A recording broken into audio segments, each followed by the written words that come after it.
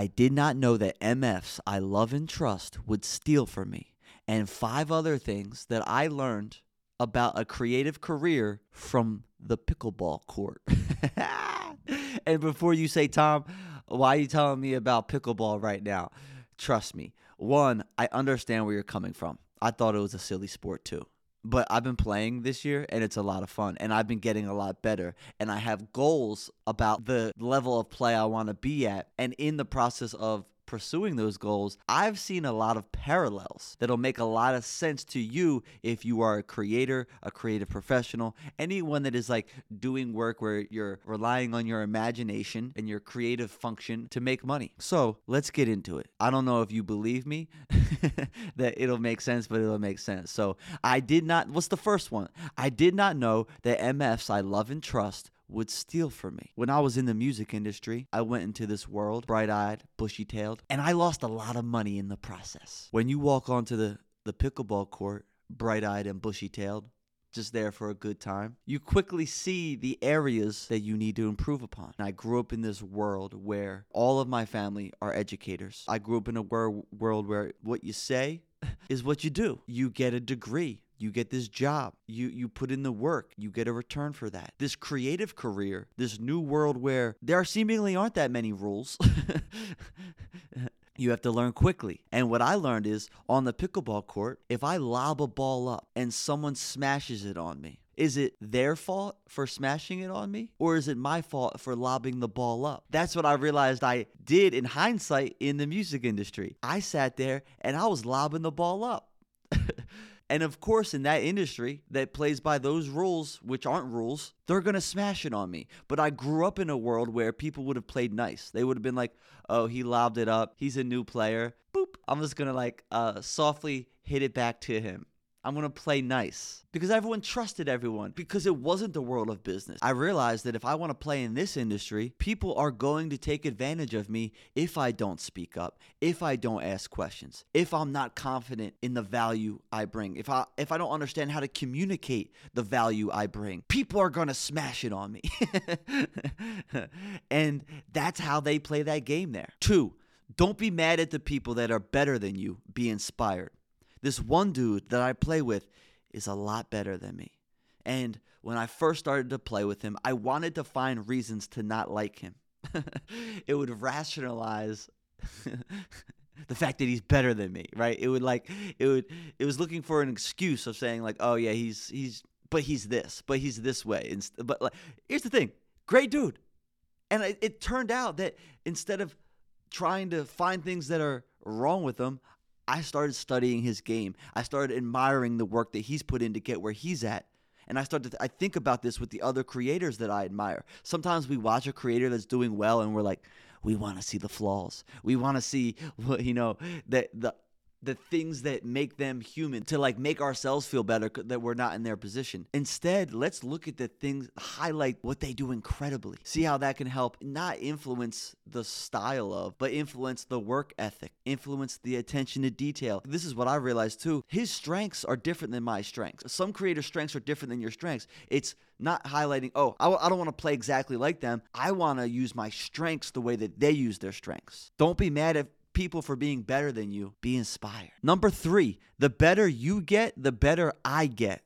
The better I get, the better you get. I was playing with a group of people. It was 4 to 6 of us when we would rotate out. And then as soon as and that was for a couple months. And then as soon as I started playing at this club, this club, sound fancy saying that, I got a lot better because I started playing people that were a lot better than me. I started playing people with different styles of play. I started learning from a variation of other people that were all better than me. That's important when it comes to the people that we're surrounding ourselves with, the people we follow, the people we work with, the content we're consuming as a creator. You want people to be better than you. It elevates your style of play. It elevates how you create. It elevates how you think about content. When you're playing with other people on the court, as much as you want to, like, the goal is to win and beat them because it's a game, it's a competition. I think like watching other creators, when they add a new skill, when they get better at a specific thing, cheer for that. Oh, that's exciting because that's going to make me better because I just observed that. The better I play, the people around me can learn learn from my game. Everyone, it compounds. Everyone improves when you improve, and vice versa.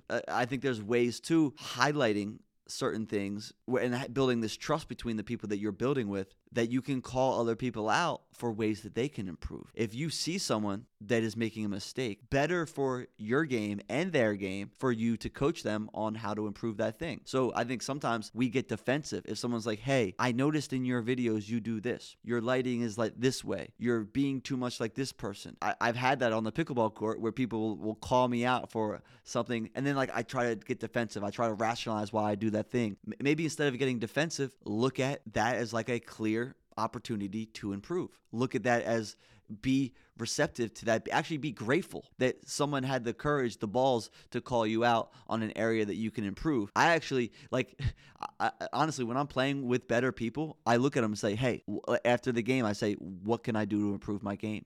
What areas do you think that I should focus on? It takes humility. I didn't want to do that at first. There's like ways to call people out on it that isn't condescending. Like, oh, you're doing it wrong. It's usually after the game, call them over and say, hey, when you do that specific shot, here's a quick tip. Here's a quick way to improve that. And even ask them like, hey, would you be open to some feedback on your style of play? Kind of like set it up in a way that invites them in on it, and it feels collaborative. Because the better they get, the better your partners get, the better the people you're playing against get, the better you have to get. And I love that. I love seeing creators that are constantly improving. Look at the people you're having conversations with. Start a creator group chat. Start a creator Discord with, I don't think there should be too many people. 5 people that are all adding skills to their bag each week. We had this great thing with the people that I play with, where we would say, hey, what skill are you adding to the bag this week? Like, what thing are you focusing on improving? Say that to your creator friends. Hey, maybe this month, we all challenge ourselves to add better hooks to our videos. We challenge ourselves to add better captions, to add better B-roll, to experiment with new styles, to all challenge yourself on a new style, just to stretch yourself and flex your skill set a little bit more. Because the better they get, the better you get. So create a circle of creator friends. It can start with one. It can, even if you don't have friends right now, just pretend. Just be like, all right, these 3 creators, they're in my creator group chat. Follow their accounts. Mute everyone else. Study their style. Study little things that you see them working on. You see a new style of video, write it down. Highlight certain specific notes from that video, and then say, how can I add that to my bag? How can I add these skills to my bag? Because the better they get, the better you get. Wish for other creators. Get excited for other creators. Cheer for them to get better. Because the better they get, if you don't have too much ego, if you have a growth mindset, the better they get, the better that you get. Point 4, it's less about hitting winners. It's more about being patient and consistent. So the best players, if you watch them, they're not playing that chaotically. They're not going for big plays. What they're doing is they're going for consistency. They're going for patience. The parallel is not going for big viral hits every single time, but rather working on the fundamentals, focusing on showing up on a consistent basis, whether that's 1 video, 3 videos, 5 videos a week, whatever it is, showing up and doing those things consistently instead of going for the home runs. And going viral, there's nothing wrong with going viral, because obviously when you're playing patient, you're going to get those opportunities for those smashes, for those winners. But the idea of just trying to go viral every single time, what I see is sometimes it makes people act out of character. It gets people out of position. It makes people build a brand that they're not entirely in love with.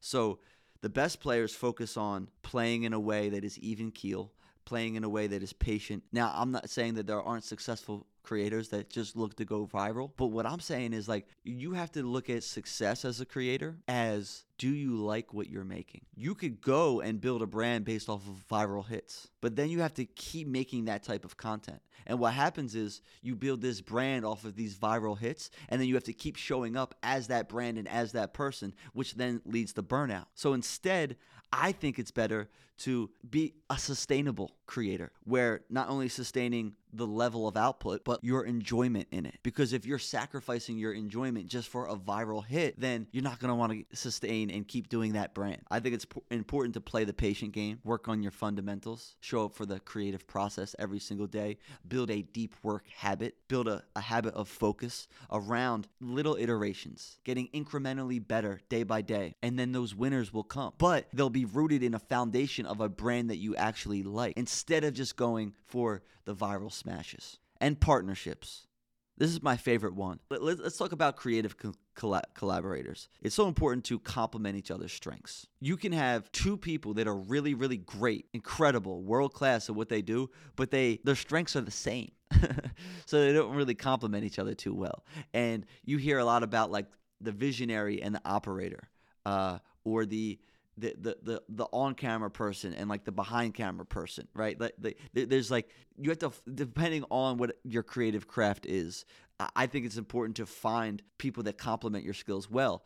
For me, trying to hire if I'm going to build a company, I'm more of a big vision thinker. I need someone that's going to handle the day-to-day operations of something. The same way on the court, I'm running around like a madman. If I'm playing with another person that's running around like a madman, we're going to be running into each other.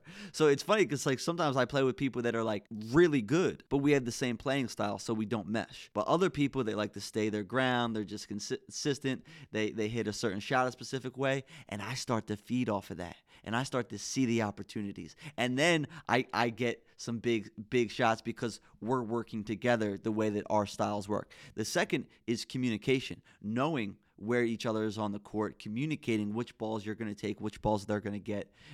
You know, the people that don't communicate, they run into each other. They hit each other in the head. It's no fun. But the same thing with a creative partner, being very clear about what the goal is, being clear about how your strengths are going to complement each other, being clear around the things that you want each other to improve upon, like the things and being open. And that's where the trust comes in. Trusting that, hey, if I'm giving you some feedback, it's like from the best place. I'm not trying to make you look bad. We both have this same goal of getting better and working together and winning this thing. That goes for both creators and partners on the pickleball court. I know this isn't really about like pickleball, but I'll tell you why I enjoy this sport. And this is what I've realized is, for people that have creative jobs, we spend so much time sitting behind a computer, looking at a screen, in our own thoughts, going back and forth on like decisions on things that we want to make. And I've realized that pickleball is a great way to get in-person social interaction. One, I'll sweat like a good workout, but also you kind of get in flow a little bit. Like you can't think about anything else besides the game that you're playing.